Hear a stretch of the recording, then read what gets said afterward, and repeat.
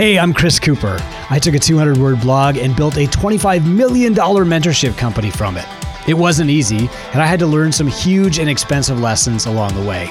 But now I'm sharing those lessons with other business coaches and mentors and high-level entrepreneurs in this podcast. Want to chat with me? Go to businessisgood.com and click Join the Movement. We'll see you there.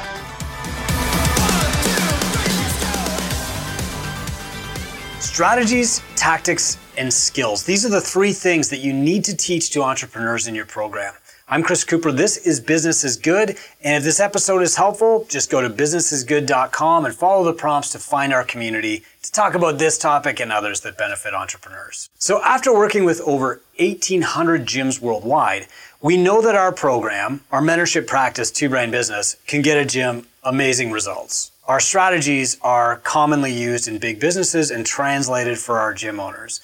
Our tactics are specific to the fitness industry and we test them relentlessly. Every tool, every template, every social media swipe file that we give our clients has been tested hundreds of times. We know they work. But still, around 1.8% of the time, a client struggles in our ramp up program. Now they get the same strategies and tactics as everybody else.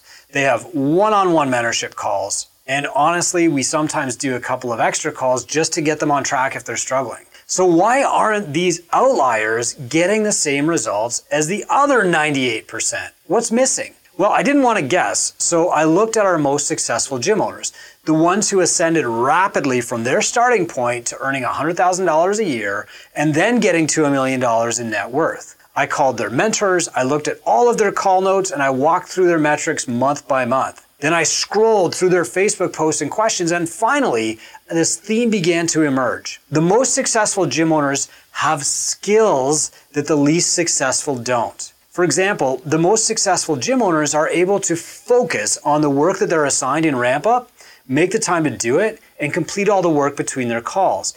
In fact, the most common thing that these fast ascending clients say in interviews is, I just did what my mentor told me to do. Now, conversely, if you read the conversations and exit interviews of the unsuccessful, the opposite theme is repeated over and over. I just don't have time to do it. Or, I'm so overwhelmed, can I pause and come back later? But they have the same number of hours in the day as the successful clients. They have the same basic gym business that the successful clients do. So what's the difference? The difference is focus, and focus is a skill. Now, some clients have the skill of focus already. Maybe it's not well developed, but we can help them build it. Usually, these are people who have a family, they own a business, and they work out a lot. They train hard. The most focused sometimes have multiple fields of play, each of which is important enough to warrant their full attention.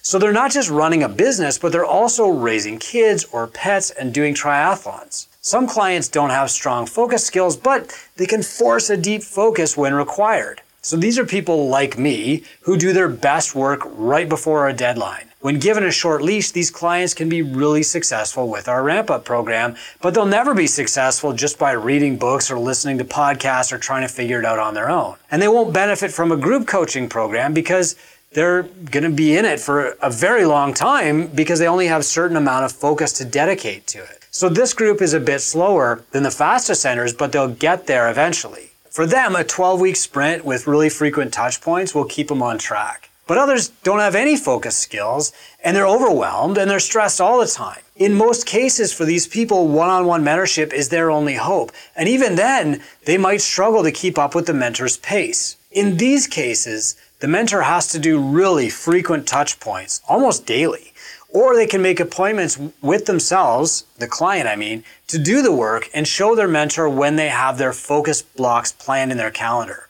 So these clients might benefit from scheduled open office hours or however you want to hold them accountable, where they just show up and do the work on time.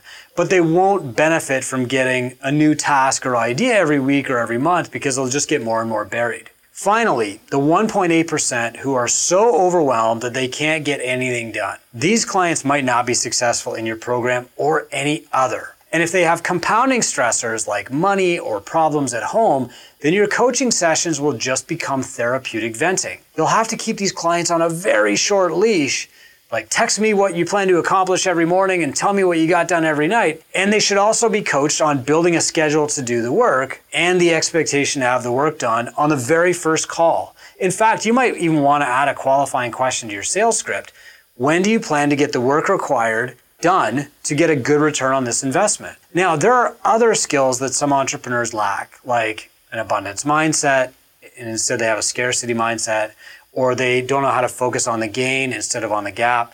Maybe they lack the skill of patience or the skill of virtuosity, which is doing the basics really well instead of chasing novelty. But a lot of entrepreneurs can be more successful if they develop entrepreneurial skills. And I'm going to be talking more about that in future podcasts, some skills, how to develop them, and how they can actually hold people back from executing on the strategies and tactics that you give them. Luckily, I come from a fitness background where nobody is usually super excited to start with my program. And so I've been working with a spectrum of people who are either slightly bought in or completely overwhelmed, stressed, and unmotivated. And so I know a lot of the strategies that can help you as a business coach too.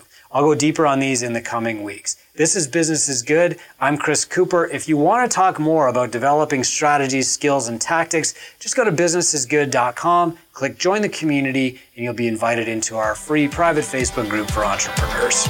Thanks for listening to Business is Good. If you'd like to chat about this episode or the blog posts or podcasts that I put on the Business is Good site, just go to businessisgood.com and click join the movement. We'll see you there.